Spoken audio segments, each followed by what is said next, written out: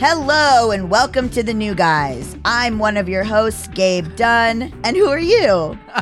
I am one of the other hosts, River Butcher. Welcome to the show. This is a show for trans guys, about trans guys, but also for everyone. I'm a trans writer. River, who are you?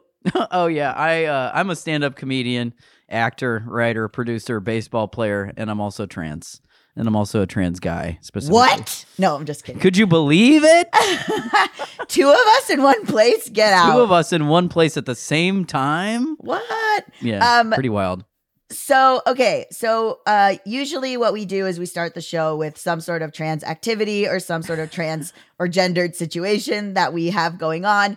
And we wanted to talk today about Dyke Day LA and changing identities. So River, why did you want to bring this up as a topic? Well, I wanted to bring it up as a topic because, first of all, I love Dyke Day LA, like with my entire being and heart. So I wanted to talk about it for that reason. And also, I've been on the road a lot. And so that's been my primary job. My primary occupation has literally been traveling for work. And so I have not actually had a lot of time or like actual physical space to do really any activities. So, In service to the podcast, I was like, then maybe we talk about this thing since it's still technically Pride Month. You know, Pride Month is all year long for me, but since it is Pride Month, I just felt like, I don't know. So I made it to Dyke Day for the last like hour and 15 minutes because I literally flew from New York to Los Angeles on Saturday, the day that it happened. And I was like, I don't know if I'm going to make it, but I'm going to try. And I literally just parked at my house and walked over there. And as I was walking, like I ran into so many people as they were leaving, which was great. I ran into you before you left, which was perfect. And I got to meet Alex, which was nice. Also, just to say, we have a great guest on our episode today, too. A friend of mine, actor, producer, comedian, Petey Gibson, is going to be on the show later. So just want to put that out there, too. My brand new friend. Yeah, your brand new friend, my longtime friend. Yeah. Same aged friend. Do you want to explain what Dyke Day is? Sure. I'll give it a swing. I didn't do any research other than my own just experience. Dyke Day is a non-corporate sponsored, no police presence, fully independent, fully community based Pride event in that it is during Pride. It is not like sponsored or it is not official. I mean, it's sponsored, but it's sponsored by like the LA Public Library, you know, and like stuff like that. It's like they are very diligent and intentional with whom they work and where they take funds to do the things that they do. And it is, you know, in the long tradition of like, you know, the Dyke marches and, you know, Dykes on bikes and all kinds of things like somewhat, you know, separatist lesbian event, but it is incredibly inclusive in my experience. Like I posted a picture of me and my partner from it. And there was like all these people that I don't remember them going before who are straight and cis. And I'm like, this is awesome. I'm so glad you guys are coming to this specifically because like, it is just such a different event in that. And like, I don't want to throw any shade. Well, I mean, I'll throw shade to anything that has cops at it. Yep. But I'm not throwing shade to like, I understand we do have to do what we can within the boundaries of capitalism and floats are great. And these big time organizations are okay. You know, all that stuff is good. But for me, like where my heart is filled and where my heart lives is in a space like Dyke Day where, I don't know, there's just like so many people there. And like all it is like blankets and people hanging out and spending time with each other, ultimately. I mean, there's like a kink tent, which is awesome. And there's, you know, entertainment. There's like a dog parade.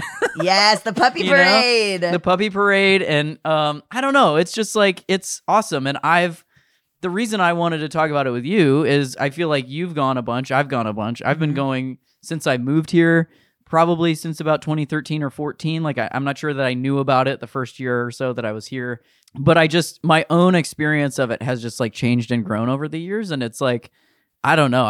I love being there and seeing everybody. And I don't know, being a freak. Like that's also to me, like what is part of it is like, it is about like like I've been noticing something in the sort of internet conversation around like all the stuff that's going on with the neo-Nazis, the fascists, and the laws across the country. And I notice us doing that thing that we do, which is like this isn't about who I sleep with, and this isn't about I'm not bad, and this isn't dangerous. And it's like I this is my opinion. This is not the new guy's opinion. This is my opinion. We are dangerous, actually. And what we are dangerous to is the status quo, is to capitalism, is to patriarchy and gender norms. Like we are dangerous. I actually believe that drag is dangerous, and that's why I think it's important. Yes. It is not dangerous in the way that they say it's dangerous, which is to children. It is dangerous to the ways in which we are trying to brainwash children into thinking they only have two options in their lives. Correct. But other than that, like it is actually dangerous, and it saddens me to watch our community yet again, our population, I should say, because it's not necessarily always a community, continually bow to that, to say like, but we're not bad, and we're not freaks, and we're not weird. Like we are. Like we are weird. Like that is why. We're against societal norms. Yeah. So precisely. That is technically. Yeah. And the puppy kink people are my favorite people. I went to LA Pride. I was like specifically cheering for the puppy kink people, the horse kink people, the like furries, like I'm talking about the leather community. Like, of course, I was like, woo, like cheering. Those are my favorite people. And so, yes, I do agree. I'm very pro kink at Pride. I'm very pro, like. I have a whole joke about it, Gabe, that got cut out of a prominent streamer's LGBT special. Interesting. Yeah, but it will come out on my special that I just filmed, so. Hell yeah. Well, I have a question. So I had a straight cis friend, and I was talking about, so you mentioned Alex, who is my boyfriend. Alex is trans. Yes. I am trans. We're both trans guys. And my friend was like, you guys still want to go to Dyke Day? Like what wouldn't that your straight cis friend said that? Yeah, like is that okay? Is that something that's comfortable for you? Like that kind of thing. So I wanted to get into that because also, well, yeah, let's get into that. There's like a tender queer thing where like I have seen friends of mine who are queer women, let's say queer women or gay guys who will use the word dyke like to describe themselves, or dyke day, or dykes on bikes, or whatever, and they get eaten alive by the internet for using the quote unquote D slur. And so like, can we talk about that as well? Sure. Yeah. Okay. So 2 points. Which point first? let's get into like us going to Dyke Day. Yeah. Okay. So what are we allowed there? But like, also, I mean, like, clearly, right. But like the comfort level, like one, it's funny. I was talking to my boyfriend who has been LGBTQ, which we started calling EGOTing, where you've been all the things. So he's been lesbian, gay, bisexual, trans. And I was like, well, I was never the L, so I'll never EGOT.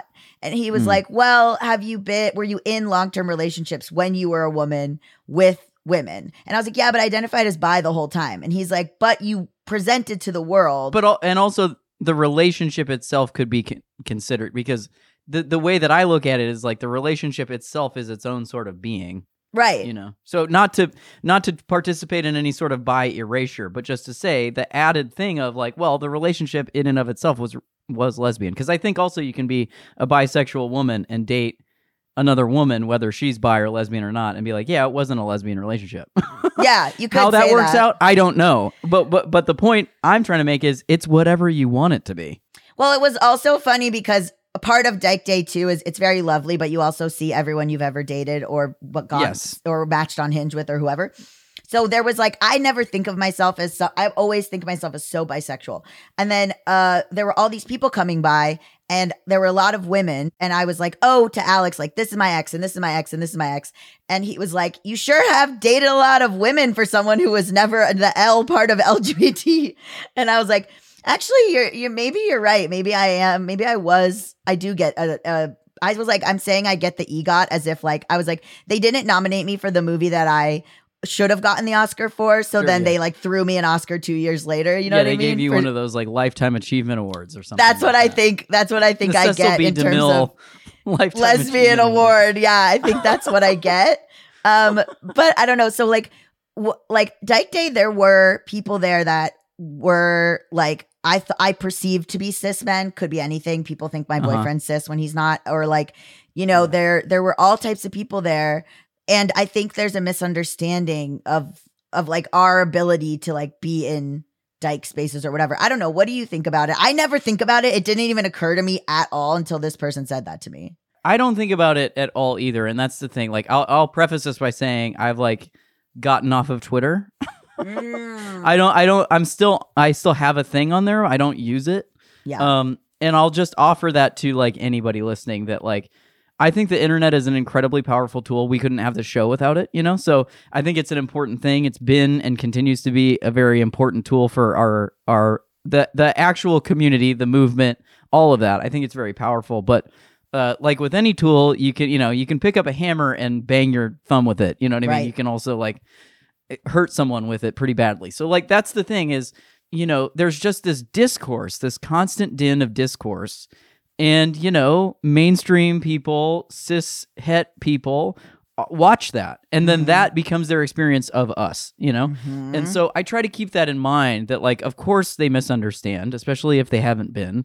And then they come in with that understanding. They go to a Pride event. They bring that understanding with them. And then they're looking at this experience through that lens. And so I just am like, look, there's truly no gatekeeping at Pride. If somebody, especially at Dyke Day, because like I was walking in as so many people were walking out, and I'm just going like, look at all the people that come to this thing. Like that's what I want. Like, am I a founder of this thing? No, I don't know what they want, but it kind of doesn't matter what they want because they're putting on an event for people to come to, you know, and they have like a sort of blueprint for what that looks like. They make shirts that have very specific like things. Is trans man on there? No. Do I wish it was? Yes. Yeah. Does it need to be for me to go? No. Yeah. You know, like are there other trans men there? Yes. Do trans men have a long tradition of being part of the Dyke space area of things? Yes. Do we get often erased out of history?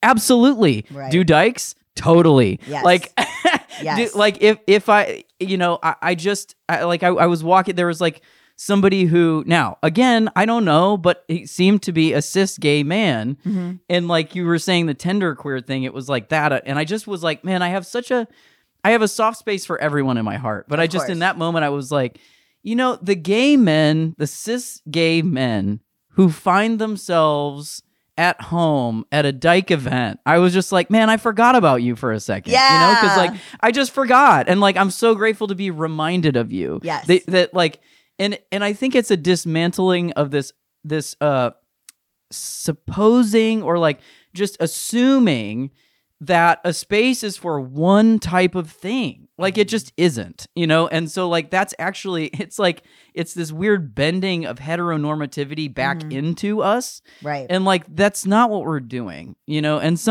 there's some people who are struggling and they put out really gatekeepy stuff into the world. And that is more a reflection on them than any event, you know? The fact that you can go sit in that park and be with so many different people. Right. Is just like an incredible experience. Yes. You know? Yeah. I mean, I think like you don't know what that person is going through. You might perceive that person and like that as a cis gay guy, and that's someone who's been questioning their gender. Maybe they're thinking about who knows? Trans feminine space. Like, you know, like that you don't know what people are going through or where they are in their queerness. And like, I don't like this idea. Like one of my cis gay guy friends was like, maybe I'll come with you. And then he was joking. Like, I don't know. I don't want to take up space. And I was like, there's a whole park. It's like a you're literal not park with no taking up fences. space. Like it's fine. No. I think that it just felt very strange to me. Like it felt like this sort of, I get it. I get that.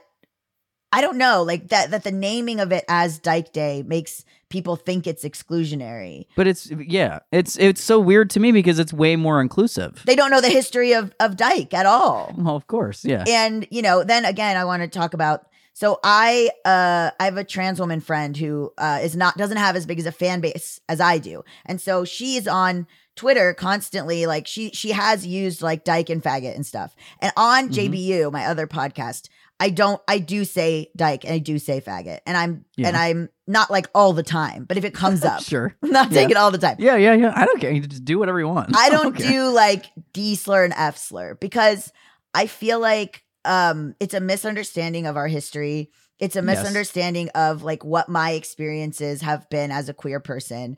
And so for her, she's like, I was a trans woman. Like, I'm a trans woman. Like, I am a dyke and I'm a faggot. I don't need to explain that to you. And so, but then I've seen like other friends of mine with like bigger fan bases, younger fan bases, or like myself, you know, people have lately even like come to me and said, hey, we don't think it's cool when on your show you use the word bitch.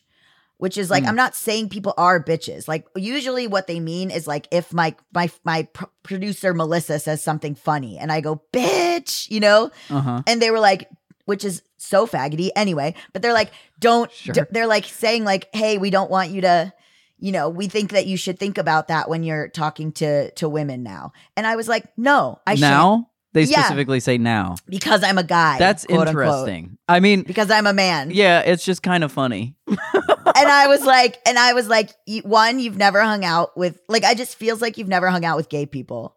And also two, I shan't.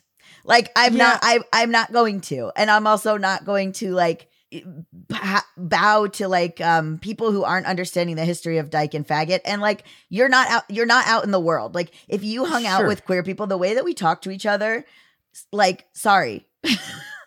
Well, and also just to say, like, it's not, I mean, not to dismiss what you're saying, but it's like, no, you can disagree. Sure, it's you don't know the history of these words or whatever, but it's also dismissing the history of you using that word on your podcast with this person. Like, you're not like suddenly all like referring to all women as such, right? You know? Like the word you're using the word bitch with this person is something that you've already done before. And like, I personally believe in transcending the binary in ways such as this, where it's like, wait, now all of a sudden you think it's bad. And it's like, yeah, no, it's like, we're kind of, that's just taking things at purely face value and not spent like it does bother me that people come out and say like, I'll never call myself queer because that's a slur, you know. It's like, come on, right? Like, what are you, I know, like, whatever, I don't know what everybody means, but I'm like, you just don't want to be queer because it puts you in a camp with all the rest of us. Exactly. Like, you think you're different. Exactly. And like, you know, everybody's a human or whatever. And I just, you know, my experience in just my life, and I don't know if how much this actually directly has to do with transition, but I just like, you know, it is one thing to me to hear a cis straight person use fag or dyke. That's very different. Of course. But I'm not a cis straight person, you know, like, so it's like slowing down enough to be like, to hear the intentionality behind something. Because when I was first started in stand-up, that was like, man, so many comics, and it was mostly guys, but I heard women do it too. Like, the punchline was them talking about getting called fag as a slur. Yes. And it just was so constant that I stopped ever using it. And then I realized like, oh, I've allowed which it's changed, and then it's changed back. Cause now there's just, with comedy being on the internet the way that it is now, it's like, who cares? Like, you can't monitor what people are saying at all. Like, just the only thing, and I guess this is ultimately the point, is the only thing you can do is what you want to do and what you want to put out in the world, you know? And like, and I found that like, not like referring to myself as fag and not referring to myself as dyke was actually shutting myself off from parts of myself and allowing myself to like accept the parts that people don't want to accept actually. That's what I love about those words and using them. And I don't use them often, you know, no, but me neither. But it's like, oh, when I say it, it actually makes me feel good because it makes me go like, right, I am a fucking fag. You know, like for a minute, I was like, well, I don't know what I was trying to be, accepted by people who would never accept me. It's like, no, man, I'm a fucking fag, dude. Like, you know, like I might just look like a hillbilly all the time, but there's hillbilly fags out there and I'm one of them. So like, it's just, and it, to me, it's not specific to behavior or anything. It's whatever you want it to be. And I think we've lost that a little bit in the decade of all the language shifting and changing and stuff. And like, I see it as it's changing again. The joy. The joy of calling yourself those things is so fun and funny. And also, if you've ever been called that in a mean way, you get to call yourself it. Yeah, dude. If you've ever been at a college party and a girl has not called you a dyke and poured a beer on your head, then you has happened to me, then you don't get to say what I can say or not say. Well, I mean, I think that's like a great place to end. Oh, and shout out to someone who, at the time, I don't know where they are now, but someone named Katie Meyer who poured a beer back on that girl's head. So whoever you are and wherever you've been, Katie Meyer, what an ally to the community. I think she is a lesbian. Okay, well, great. The ally to lesbian pipeline is alive and well. Well, hopefully people are upset by this, and I welcome that because, the only time I've ever changed is when I get upset. I don't ever change when everything's perfect and I feel fine. So I won't change. I welcome your frustration. Perhaps not directly into my inbox, but we'll figure it out. I won't change, and I won't grow, and nobody can expect that from me. Well, Gabe doesn't have to do that, but that's why River's here. And, support your local Dyke Day. And if you don't have one, then maybe you should throw one yourself. And you can use Dyke Day LA as your little blueprint and then make one specific for you, because I think it's a really powerful and important event. And it's very life-giving. And I want to say one last thing, which is I used to mow my lawn with my 2003 iPod, actual iPod that had Le Tigre's Dyke March. It had two... They only had 2 albums at the time, I think. And I used to mow my lawn to Dyke March. And one of the things, because it's a sampled song with march, people marching, and then just interviews with people at the San Francisco Dyke March. And one of the things is, nobody tells me where to stand, nobody tells me where to be. And that is what Dyke Day is like. Nobody tells me where to stand, nobody tells me where to be. It's just a bunch of dykes, and everybody's just there. I got to meet people's children. I got to meet people I'd been wanting to meet for a long time. It just is a really powerful experience. And so, yeah, shout out to Le Tigre and shout out to Dyke Day LA. Thanks for putting on a beautiful event year after year where all the exes get to cry in the bathroom line. Good Lord. Well, up next, we are going to be interviewing Petey Gibson, so stay tuned.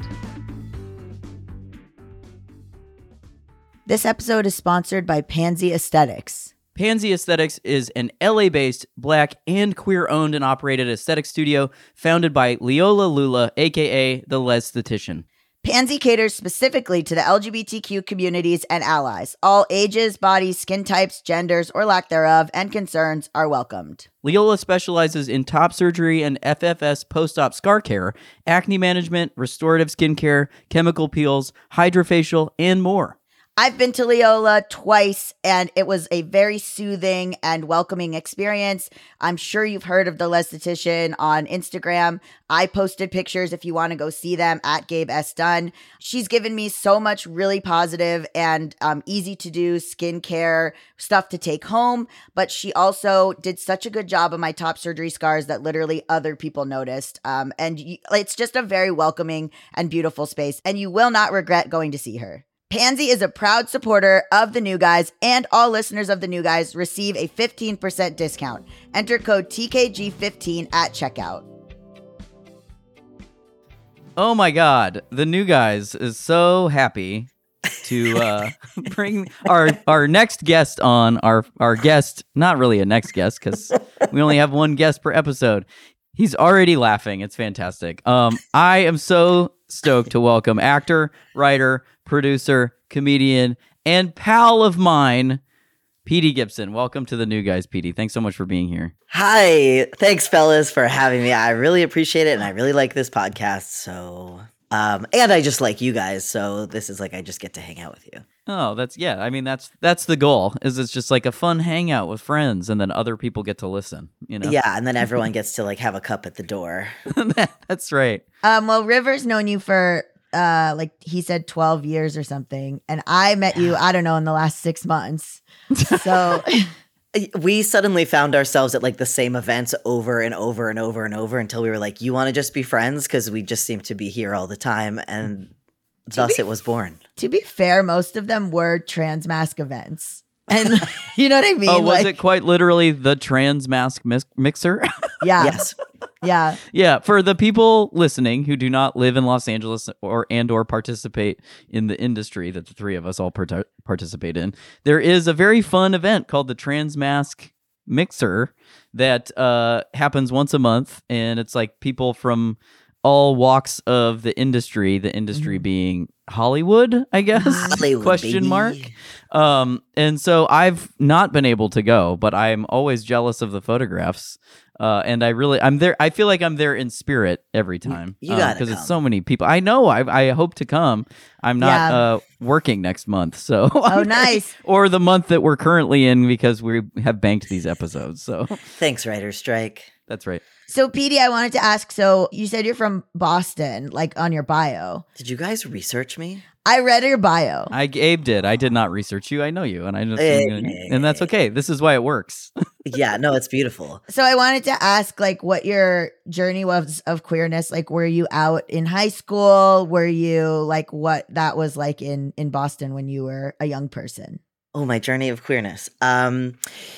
Yeah, I say I'm from Boston. I grew up on the Cape, though, on Cape Cod, the poor part of Cape Cod. So don't you all think that I own a boat. I'm the guy who cleans the pee off the boat. You know Clean what the I'm boats. saying? Yeah. Yeah, I guess it doesn't have to be pee. Well, yeah. no. I mean, I'm sure it was. Yeah. You would know. For sure.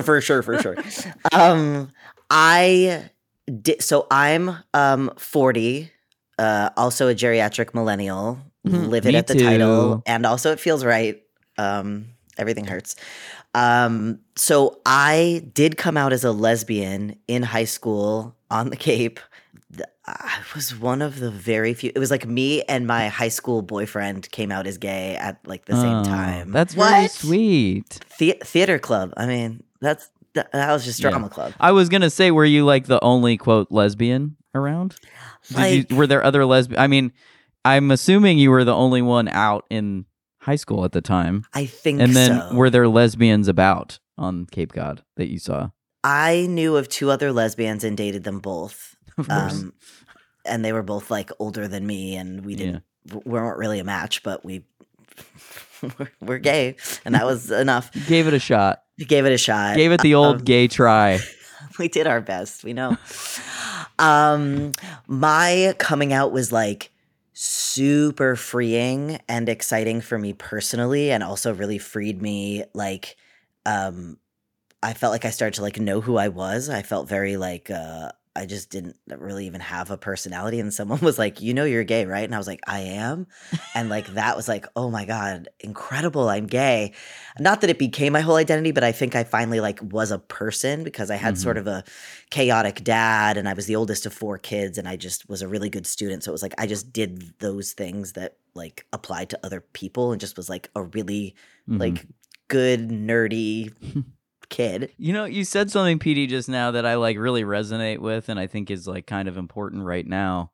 You were like, it didn't become like my whole identity, and I think that it's easy for people to misinterpret a foundational element to a human being, the discovery of that being, oh, I'm queer. That's what this is. That's what I was missing, and the exuberance and jubilation of that. People are then, oh God, it's like their whole thing. And it's like, yeah, I mean, it kind of is. Like, it's at least the beginning and the foundational element of that. And it's like, dude, I'm happy for people if they're like, no, I'm just straight. It's like, great. I'm happy for you to know that. But it's like, you were handed that at like 4 years old, as was I. And I was like, I don't know about that. Yeah. I don't know about that. And then it took a while, you know, as 40-year-olds, we weren't living through the same time. Now you got there in high school, which I'm very happy for you. That like, then when you find it, you're like, oh my, it's like air, you know, where you're like, oh, all this other stuff makes so much more sense. Absolutely. Well, straight people make being straight their whole personality. Right. And it just is the like water. Yes. Right. And exactly. they don't realize it. Well, the good straights do, the ally straights do, but yeah. Wait, so you were in high school, and like then I'm always fascinated by people who are out in high school because either they're like 25 and they came out in high school, and I'm like, good for you. And then like there are people who are like in their 40s who are out in high school. I can't imagine. I'm 35. I cannot imagine being out in high school. Like, I mean, that's just so wild to me. Like, what was the reaction of everyone like around you? So it was the year 2000. I graduated high school 2001. So it was at a time where like it was kind of beginning to be like cool and brave. Like I wasn't in like that 90s, like we're gonna fucking kill you.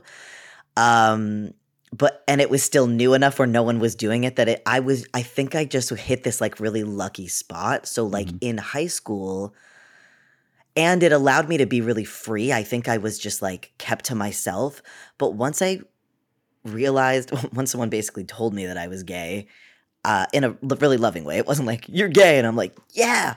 How did they know? Because I couldn't stop talking about this girl that I had a crush on. Like I wasn't even... I didn't have a lot of friends, so I didn't realize that my experience wasn't other people's experience. And then when I got friends, I started talking about how beautiful women were and how I had this crush on this person. And they were like, you're gay. And I'm like, what do you mean? They're like, that's fucking gay. That's what gay is. And I was like, I'm gay? I'm not look, guys, I'm a fucking idiot. This is pretty much my experience at 37 when I was working with trans youth. And they were like, you're trans. And I was like, what? I had the same experience where I was like, wait, cis women don't think about standing up to pee all the time? Like every time you go to the bathroom, you don't think about that? And my friends were like, no, dude. And I was like, I've been thinking about it my whole life. The whole time. Yeah, Oh my I God. am a cute idiot, I think. I know. mean, me too. Welcome to the cute idiot. Cute silly guys club. I had that with autism where so many autistic people had to be like, it's really exhausting talking to like neurotypical people, but I don't know, it's like feels so like comfortable talking to you. And I'd be like, that's so sweet. So many autistic people feel so comfortable around me. Wait, are you autistic, Gabe? I did not know this about you. Oh, yeah. Oh, I did not know. Yeah. Well, it was a funny experience because like some people, when I was telling people that like I expected like a no, you, and so many people were like, yeah, duh. Yo, yes. Same with being trans. I was like, Right? guys, I'm trans. And they're like, yeah, finally. And I was like, someone could have mentioned this 10 years ago. I don't know. Sometimes you need like other people to be like, wow, it's just Oh, so. for sure. Yeah. We always need other people, I think. Yeah. Oh, but Petey, to go back to you were talking about the really specific time, and I think it's interesting too to talk about because Massachusetts, which is like I don't like to get down with red state, blue state because I think it's like I don't think it's helpful, but I do think that Massachusetts, while being a complicated place, just like everywhere else, that time was sort of actively. Fight. I don't want to say fighting, but they were in balance to the sort of national conversation that was beginning to happen around. We need a constitutional amendment to stop these queers from getting what they want, which is like like the president was going to start saying like, oh, it's between a man and a woman, and that conversation was beginning to happen nationally. Yeah. And Massachusetts was one of the states that was like, no, well, let's move away. Let's do the opposite of that, basically. And had opposites, whatever, Yeah. queer marriage equality. And so I feel like a little bit of that was around in the region that you were at.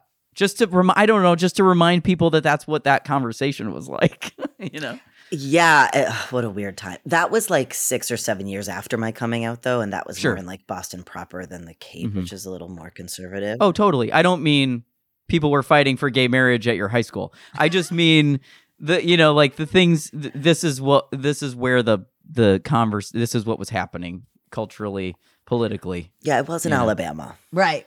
No, and and also nothing is static and everything is moving at the same time.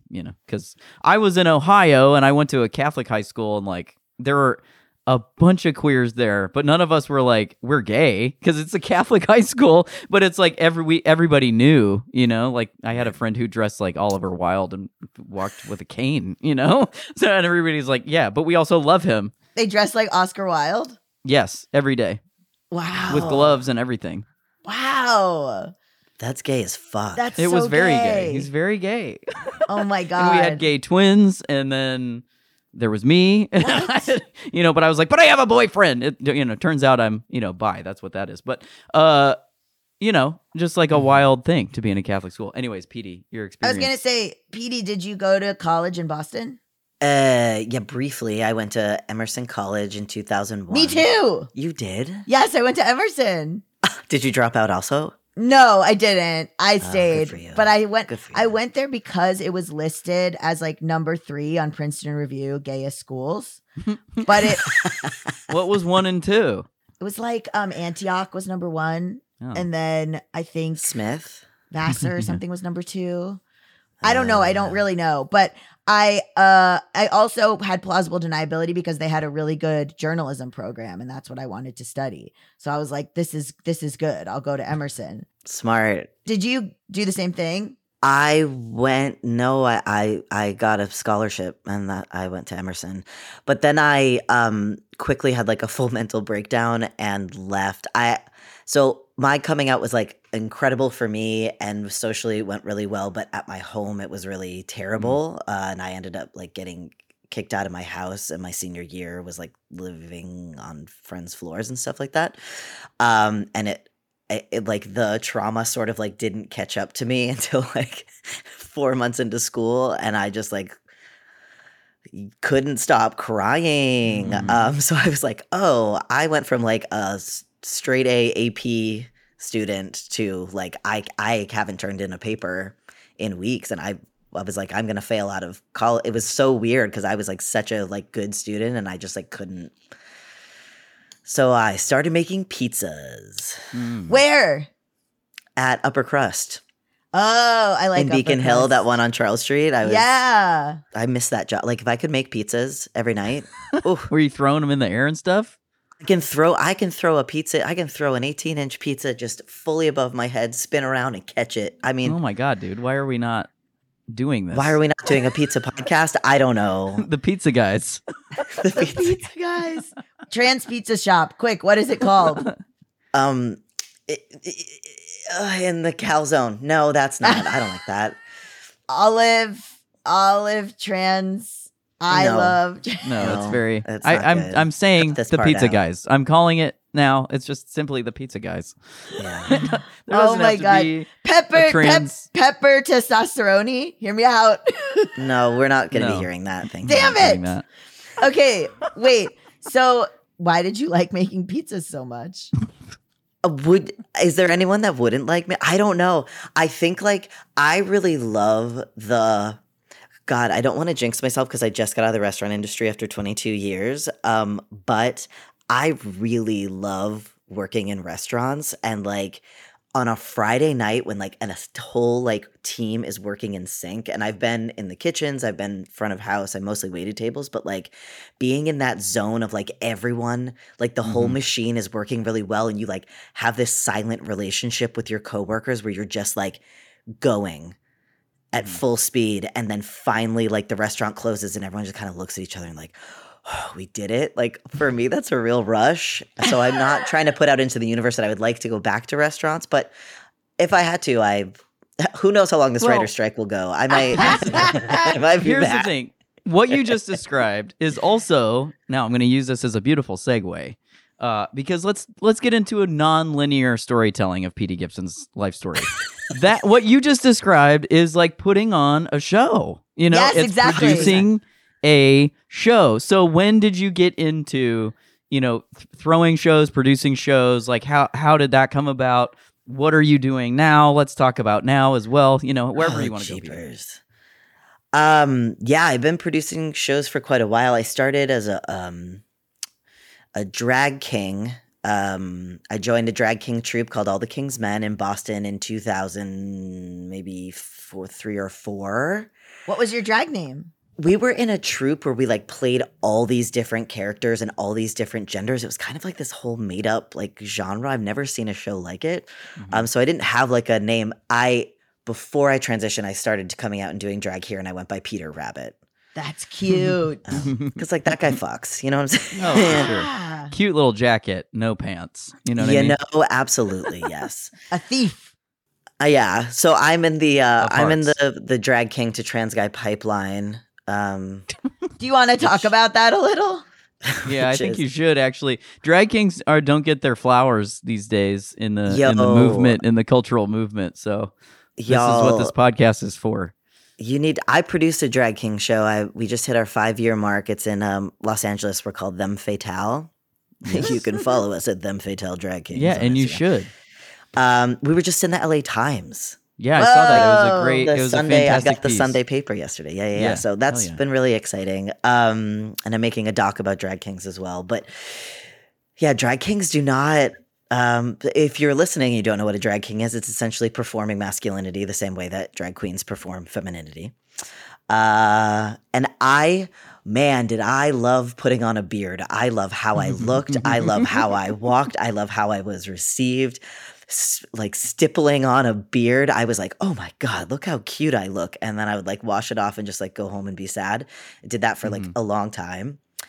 And then I started working with youth. And one of the things that we do, like when we put on shows and stuff, I would like put beards on like young kids. And I saw the look in their eyes. It was like, they were also, young trans guys getting to see themselves in a beard for the first time, like kids, just like, little young trans boys like crying. And that was so cute. And then, man, when my beard grew in, I was like, holy crap, this was that feeling. Yeah, dude. I was like painting this. I was like, oh, this is what I look like. I didn't look how I looked until I was like 39 years old. I was like, oh, I've spent my whole life just being like a half-formed potato. And now I'm like, oh yeah, there's my face.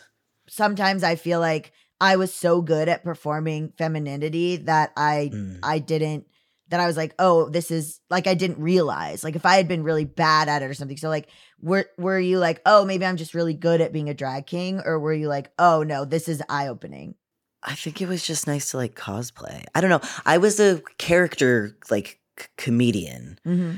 So like, I think I didn't, kind of like in high school, I just didn't really think a lot about like myself, but I would pour myself into these characters. So I did a show for many years called The Mary Dolan Show. I dressed up as this 86-year-old ex-vaudevillian, and I performed with like a puppet co-host. It was a fantastic show. I did that show once. You did it out in Los Angeles. You did it, and I did that show. It was a lot of fun.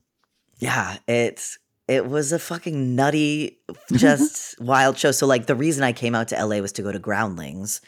And to like, so I was always like writing for characters and doing character stuff. And it's interesting, since I transitioned, I don't really do character stuff anymore. And I think it's because it's like I finally know who I am. I'm not always putting a mask on. Mm-hmm. So it's kind of sad because I sort of like lost 15 years of like this character career. And I don't know if I inadvertently killed Mary Dolan. I'm not sure. She hasn't come back, but I don't know. It was her time to go. I guess I can't like think about the fact that I'll never do her again, but I also can't imagine like shaving my beard and yeah, totally. So I don't know. It's just really weird. Like my transition sort of like changed the course of my whole career. Like now I'm suddenly like on a Fox drama. You're on a television show. Yeah. It's the other thing.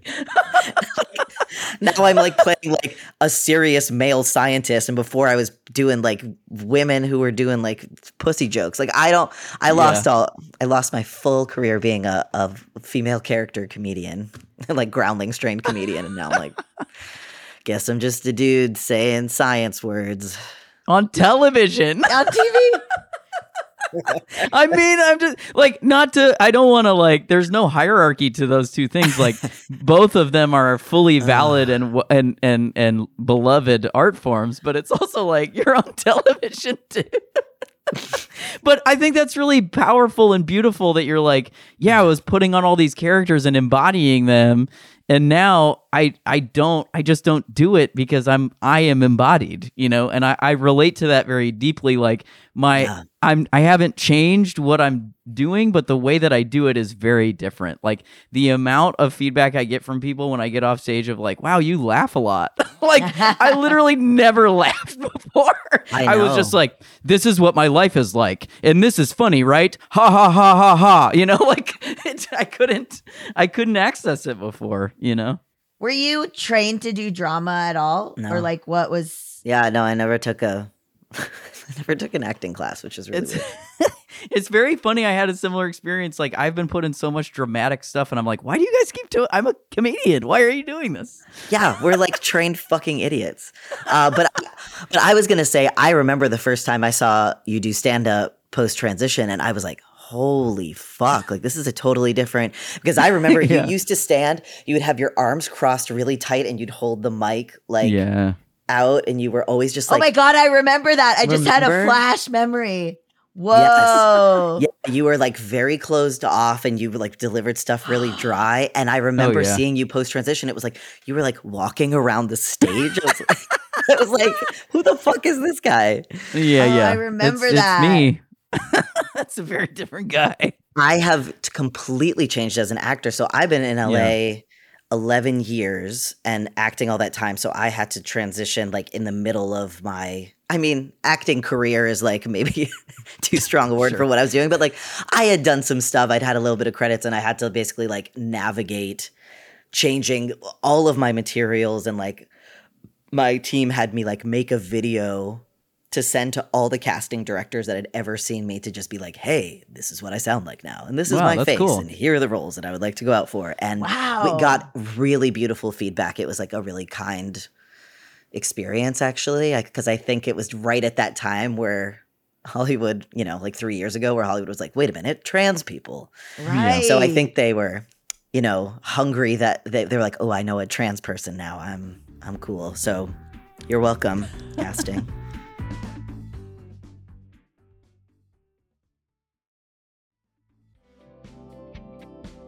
Okay, so this is an interesting thing to me. So your character on Alert, which is the Fox drama you're on, as far as I've watched or like that I've seen, there was like a reveal of your character being trans, right?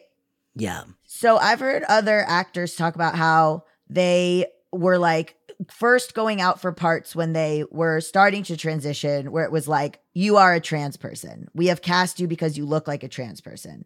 And now, do you feel like you've gone to a place where you're being cast because it's like you quote unquote pass, and now it's like, oh, this is going to be the reveal? Yeah, it's a weird little thing. So I initially was going out for like women roles or lesbian roles. Like I got cast on Broad City because it was like they were going to like an all-female restaurant. But then also I was using they them pronouns, and so they changed my character's like name to be not the female name that they had given me. So they kind of like switched with that, and I like played like a woman in court on the stand because I had like short hair and they put like lipstick on me. It was a horrifying day. That was on a different some drama show.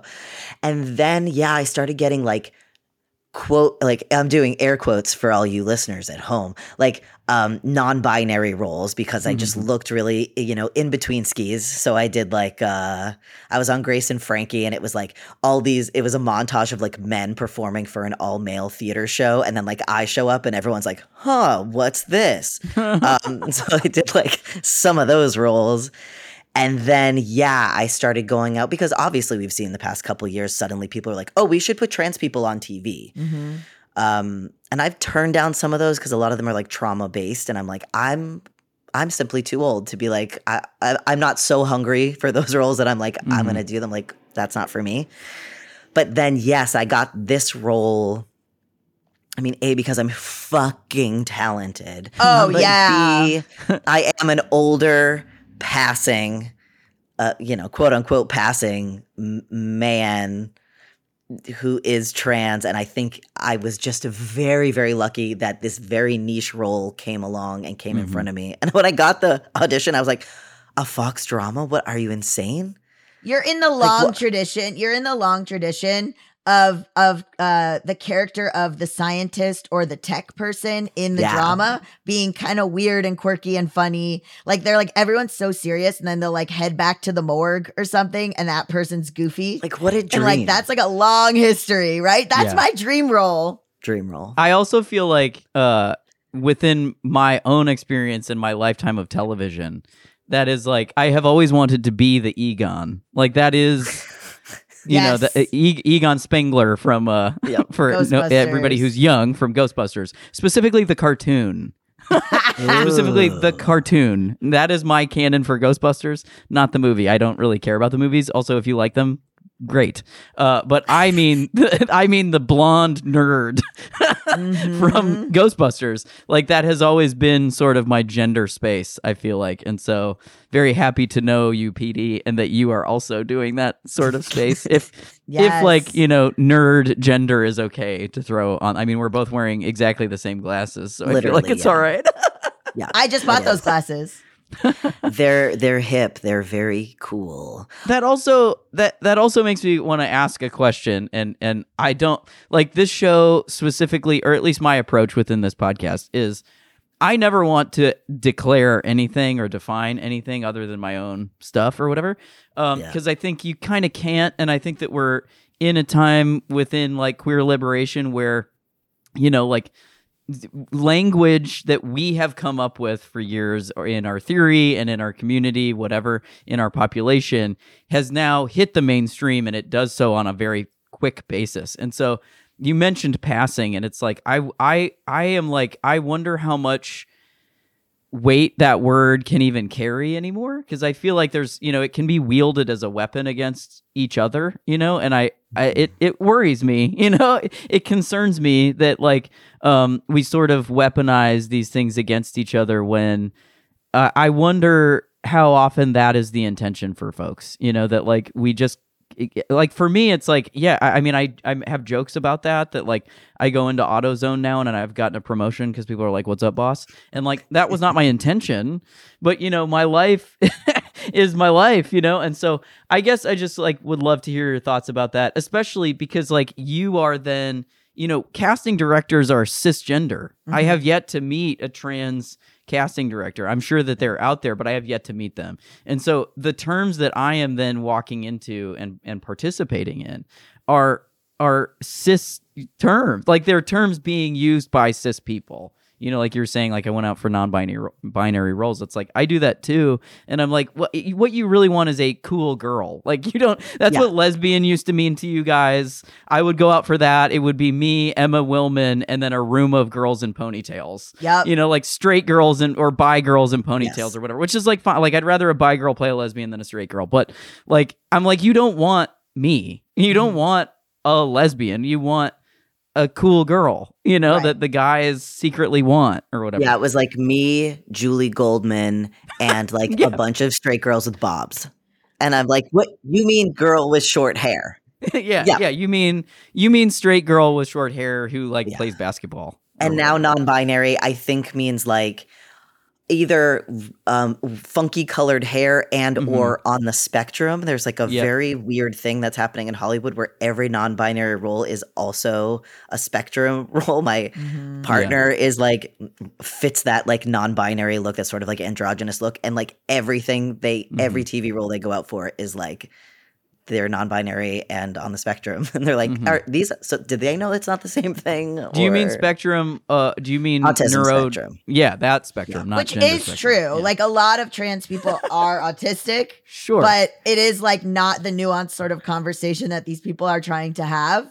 Well, yeah, they're always trying to get a twofer without actually doing it. You know, they're always trying to get a 3-fer, a 4-fer, whatever they can do. You know, one thing I very much liked was there was a role on Star Trek that was just non-binary character, and I went out for that. Everybody went out for that, and in my head, and the two people I knew who went out for it, who we were looking at their auditions, were both quote, you know, we talk on this show about AFAB, but like AFAB people with short hair, and I was like, oh, it's gonna be that. And then the person who got the role was Jesse James Keitel, who is a trans feminine person. And I was like, well, look at me. Like, I assumed that they were just going to go for like that, what you were talking about, like the sort of like short-haired woman part, but they went with someone who's like very feminine, a trans feminine person. And I was like, wow, okay, well, I was being narrow-minded here.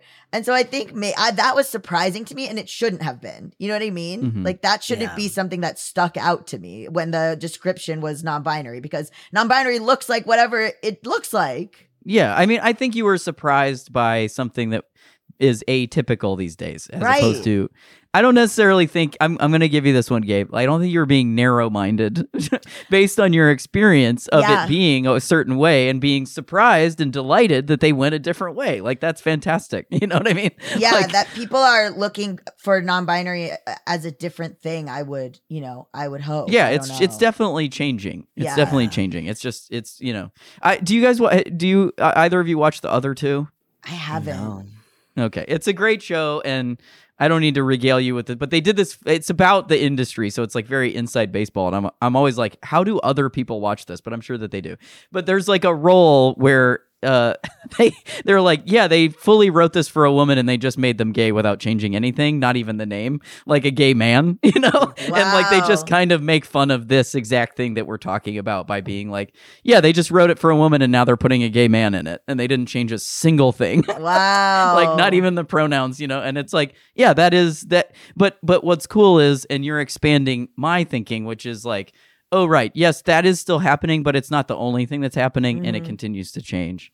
And so to speak to roles real quick, just so I can definitely get this part in, Petey and I actually got to work on a show together. Yes. Where Petey was hired specifically as a trans man, so explicitly. And it was such a great experience. It unfortunately didn't go, but I'm so grateful. I had a fantastic, I mean, of course I had to do my own mourning and all that stuff, but I'm so grateful for that experience to have gotten to do that. Like I wasn't acting on it at all. I was writing and producing it, which was a really awesome experience. I got to work with both you, Petey, and also our friend Caden Kearney, working in that show and making a sort of, I don't know, trans mask narrative, which was a lot of fun.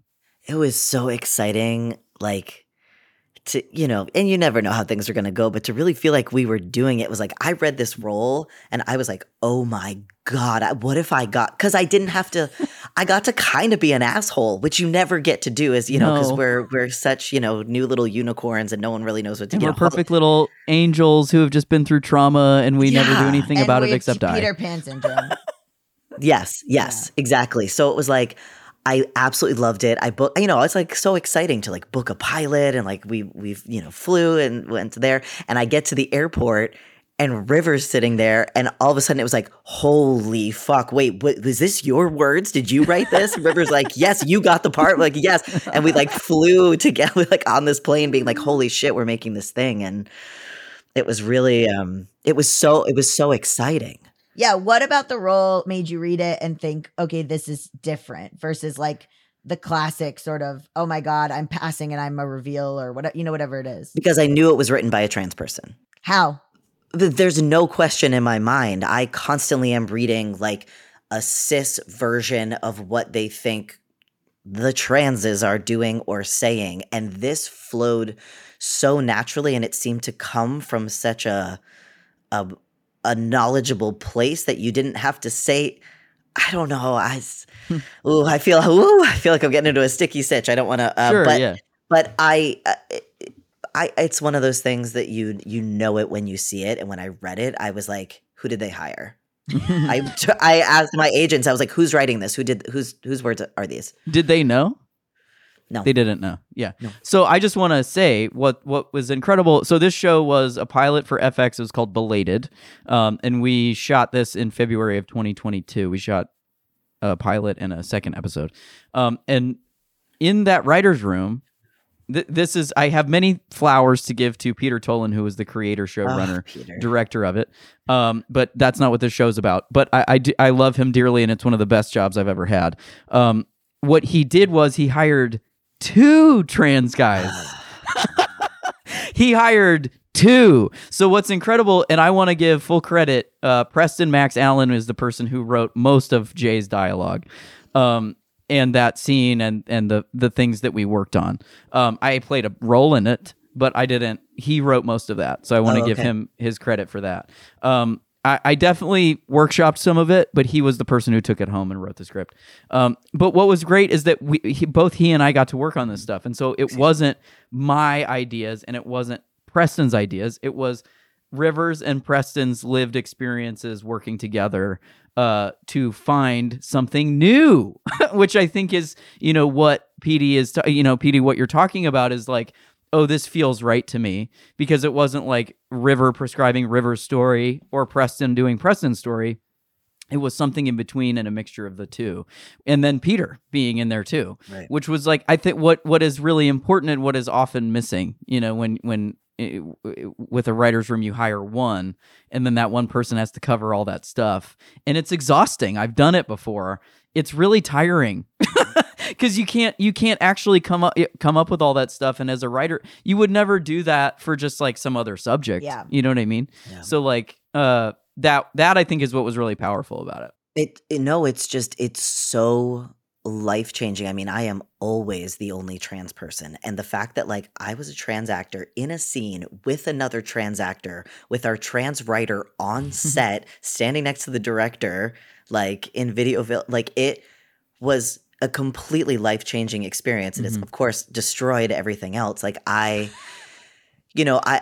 props to, John Eisendrath on the Alert team, who really listened to what I had to say when I would give feedback on things. And like that was a really wonderfully collaborative experience when it came to some things on Alert. And also, as far as I know, I was the only trans person in any department anywhere. I was the only person on this huge set in the middle of Montreal who was trans. There were no trans writers. There were no trans producers. There was nobody in makeup. There was no and I was exhausted by being an advocate and an edge. I mean, and everyone was great. It wasn't a bad experience, but it is really exhausting. And I think I didn't realize how exhausting it was until I had the opportunity to be with you and Caden on a set. And I was like, oh, is this how everyone feels? Like, does everyone just get to be an actor? And can everyone because you're trying to do nuance, you're an actor. So you want to bring a nuanced take to the role, but you can't really explain that. And it's like, well, yeah, it's not quite a normal, like, well, my character would never do this. It's like, I don't know how to understand, like how to explain 15 years of lived trans experience that I'm putting onto this scientist character. The audience doesn't know that he's trans, but trans people at home probably see me and are like, holy shit, this guy's trans, because it's like that passing thing again. It's like we see it and we're like, brother, I see you, baby. But like a lot of like older folks watch these procedural shows, so I think probably to them it was a surprise. So I don't know. It's really exhausting being the only one, and Hollywood is changing, and that's part of the to bring back the trans mask mixer. Like that's part of it. So like when I book a job, before I booked Alert, I wanted to have a conversation with the creator, and I said, "Have you hired a trans writer?" Because now I'm at the point where I'm like, I'm not just going to say yes to stuff. I'm going to see what type of environment I'm walking into, and I'm going to advocate. I have a very small name still, but I'm also not going to walk into a space and not try to bring 10 people along with me. So I think like that's my ambition as I continue to grow, is to be like, well, who's producing on this? Who's in the writer's room? Do you have any trans crew people? Here's the list of 5 people that I know. Here's a gaffer that I know. Here's that, like, we have to scale up together. And I think what I love about the mixer, and shout out to Jack Kelly who organizes the mixer. Jack Kelly's a writer.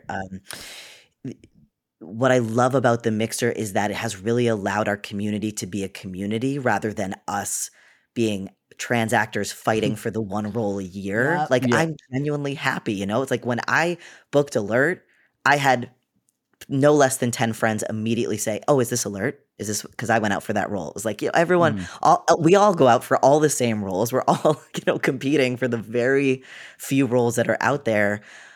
Maybe I'm being a Pollyanna, but I do feel like it allows us to be like, a win for one is a win for all, because we're a community. And then we can say, all right, and now I want you to bring Jet Garrison in to direct. And now this role, could he be trans? Could we bring in Sean Dasani? Could we, who's the gaffer? Who's this? Who's that? And yeah.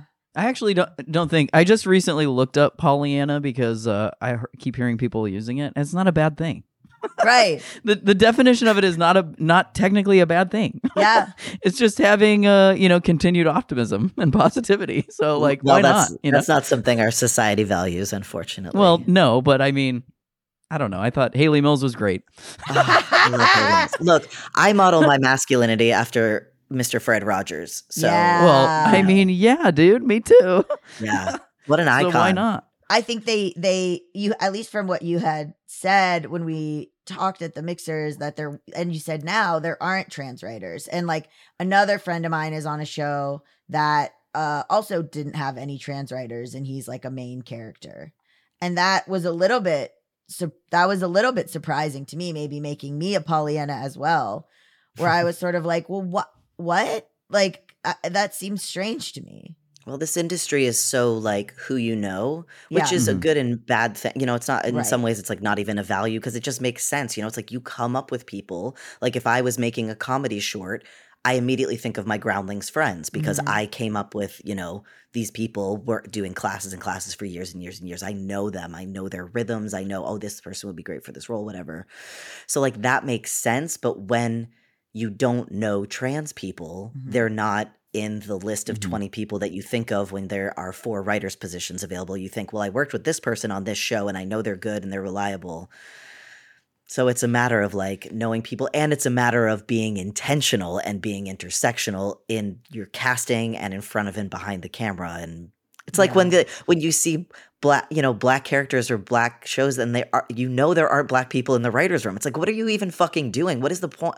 What is the point of this? It's the same thing that you're saying about, you know, the mixer and creating that community. It's like we get to do the same thing that you're talking about, which is like, yeah, you bring your friends along. It's like, okay, who are my friends? You know, Mhm. because I think often, you know, in this industry, and then I would say it applies to other industries. It's like you are made to think you need to elbow each other out. You know, it's like, well, me and Petey are now enemies because Yeah. clearly we're going out for the same things. So never again, you know, or whatever. And it's like, actually, it's way more helpful when we stay in community with each other and realize that, like you said, one win is a win for all of us. And we actually keep building that out, you know, and creating that thing that happened on Belated, which is like 3 people working on a scene plus the assistant is also trans. You know, it's like we had many people in a moment that we were not like alone. You know, it also allowed for me to help protect you guys as talent in a way that like wasn't available before. You know, yeah, I very much had conversations that you guys didn't have to have. Yeah. You know, and I was just like, I can't believe I get to. I literally was like, I can't believe I get to do this. Yeah. Because it was based on conversations that I had to have as talent, which was exhausting. Like I don't, it's hard to, you know, we get into territory of like, oh, you're, you know, whining about this. And it's like, no, I'm not whining about the job. It's making my job harder. Like I can't actually do this job that I get to do. Right. Because I have to have these educational conversations that are very difficult because it's education about your actual self Yeah. to other human beings while you're trying to focus on a character that you're trying to play, you know? They have to listen to you. That's the big thing, is that if someone's listening to this and they're like, well, I hired some trans people, it's like, sure, but are you listening to what they're saying? Like before I was trans, I would go in and I would be like the queer writer in the writer's room, like just as a general queer writer.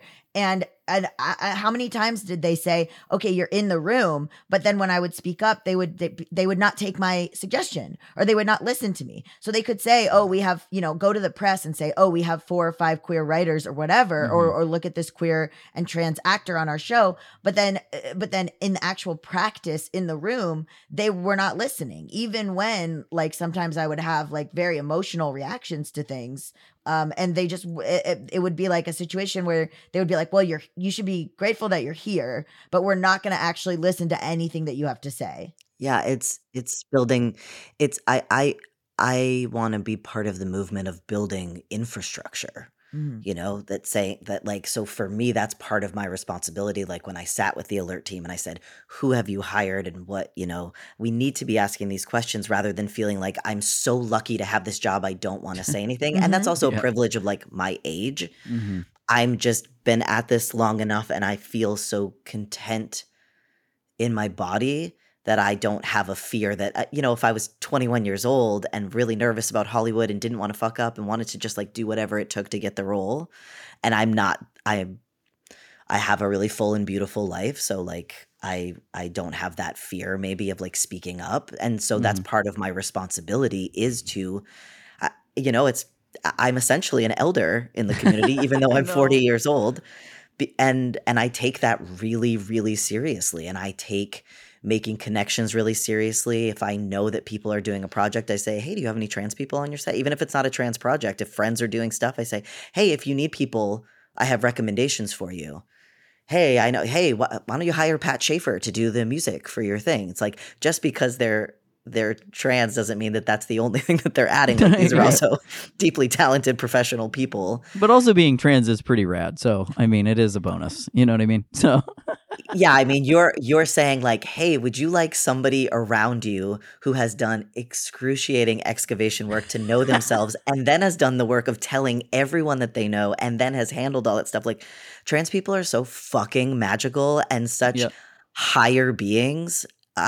Like, I guess, like, no shade, but I really do feel like, you know, the amount of I feel this way, especially about trans teenagers. Like, it's so devastating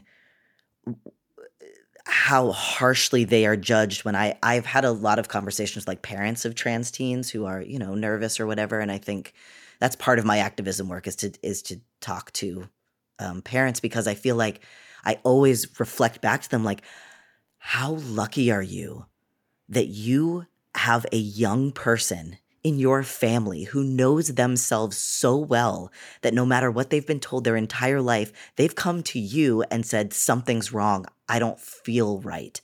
This isn't right. And like, how lucky that your child trusts you enough to help them navigate something that's so wrong. Like, your child is a genius. Like, your child is an emotional genius that they are looking around at every single thing that they've ever been told, and they still know themselves well enough to go, I don't know, you guys. Like, this isn't right. Something is not right. Like, we should revel in trans people. Like, what a higher, like, someone who really, really has a sense of self and a sense of, like, transformation. It's incredible. I love that. Yeah. What have the parents been responding to stuff like that? Usually they cry because I think they need someone to tell them, hey, your kid is actually, like, fucking incredible. I think it's really I think they carry a lot of burden of fear. And so to just have somebody look them in the eye and go, man, how lucky are you? They usually are just, it's overwhelming, because I think, of course, in this society, in this day and age, and all the stuff that's happening, it's like, of course they're scared. But I think it's nice, and I think if anyone listening, like, knows someone who's going through this, it's a really nice reflection to the people around, especially a young trans person, is to be like, how lucky are you that you have a trans person in your own family? Like, because I think as a trans person, I'm able to help other people who aren't trans really look at themselves, because I'm not a person who does small talk. I'm a person who, like, says to my friends, like, what are you excited about? Or like, hey, what's been happening with you? Like, I'm interested in someone's internal journey. And I think cis straight people are not always afforded those questions, because you're, like you said before, River, like, they're sort of handed their life on a plate. So their questions are like, what do I want to be when I grow up? Right. And our questions are like, who am I going to be when I grow up? Right. And I think that, like, cis het people can really learn from trans people. Like, we should all be doing we have sort of other language. We have, like, you know, like, midlife crisis is like a word that straight people use. When they go, wait, I've been a banker for 20 years and I'm going to fucking kill myself. I've wanted to be an artist. I've wanted to make ceramics in Vermont this whole time. And they go and they do it and they're like, holy fuck, I never knew. And so it's like, we'll call those people, like, hippies, or they have, like, a midlife crisis, or they're empty nesters, or they're nomads. But it's like, y'all, no, that's transitioning. Like, that's you looking at yourself being like, what do I have to do to stay alive and be my best self? It's for everybody. Transition is for everybody. It really is. I mean, that's yeah. I mean, I don't need to put a button on that. Transition is for everybody. That's so beautiful. Well, Petey, I mean, where can people find you other than we've talked about Alert? Where can people find you and your work and what you're doing, and what are you excited about? God, I'm just so excited. I'm excited about the sandwich I'm going to have later. I love being, I don't know if you could tell from how excited my voice is, but, like, I fucking love being trans. I love talking to trans people. Like, being trans is the greatest gift of my life. Yep.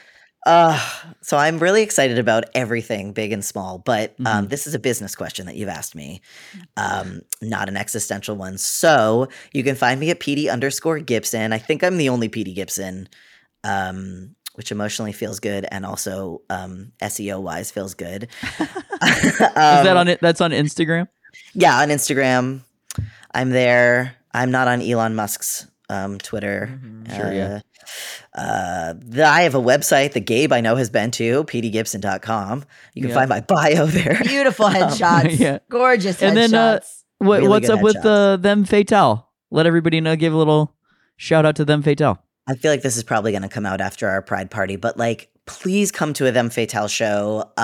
It's an outdoor, real like community celebration. It's very much we have a lot of ethics around like community and accessibility Mhm. and welcoming people in. It is a drag king show with the absolute greatest drag kings that LA has to offer. And we still haven't had all the drag kings in LA on, and we've been going for 5 years. That tells you how rich the community Hell yeah. is. Beautiful. But there's a part during the show where you can come up on stage and just introduce yourself if you're looking for new friends, or you're looking to make out with someone, love or you that. have a small business you want to tell people about. Like, people come to our show and they meet friends and lovers and they have a great time. So like, do just come. Even so if you can't afford to sweet. come, send us an email. We'll give you a comp. Like, it's not about, Hell yeah. and we donate all the money. I should probably say it's also a fundraiser show. So the money goes to a queer or trans organization. So that's a real passion project of mine. And then I'm working on a couple documentaries. So ask me in 3 years what I'm working on. Okay, great. And does Them Fatale have an Instagram? They have an Instagram, right? Yeah, so them Fatale Drag Kings. We do shows like every 1 or 2 months. It's not super regular. But yeah, go to one. Awesome. Yeah, come to one. Come see me. I usually like have a bag of candy on me as an excuse to like go meet every single person that's come to the show, and I give them Nice. candy. That's It's brilliant. talk about Pollyanna. Like, it is a wholesome show for queers, Awesome. while also being just like dirty and sexy and filthy because it's drag. Also, I love it. Thank you so much, Petey. Yeah, thanks so much for being on, Petey. It's great to see you, and thanks so much for doing this little interview for us. Team, I love you. Thanks so much for having me. I'm very excited about this podcast just as a listener. So Aw, being thanks, on it is a Petey. real thrill. Hell yeah. Well, thanks for being here. This podcast is edited and produced by Logan Castrodali. Music by Atlas Bishop. Art by Maya Scarpa. Email us at thenewguyspodcast@gmail.com. Bye.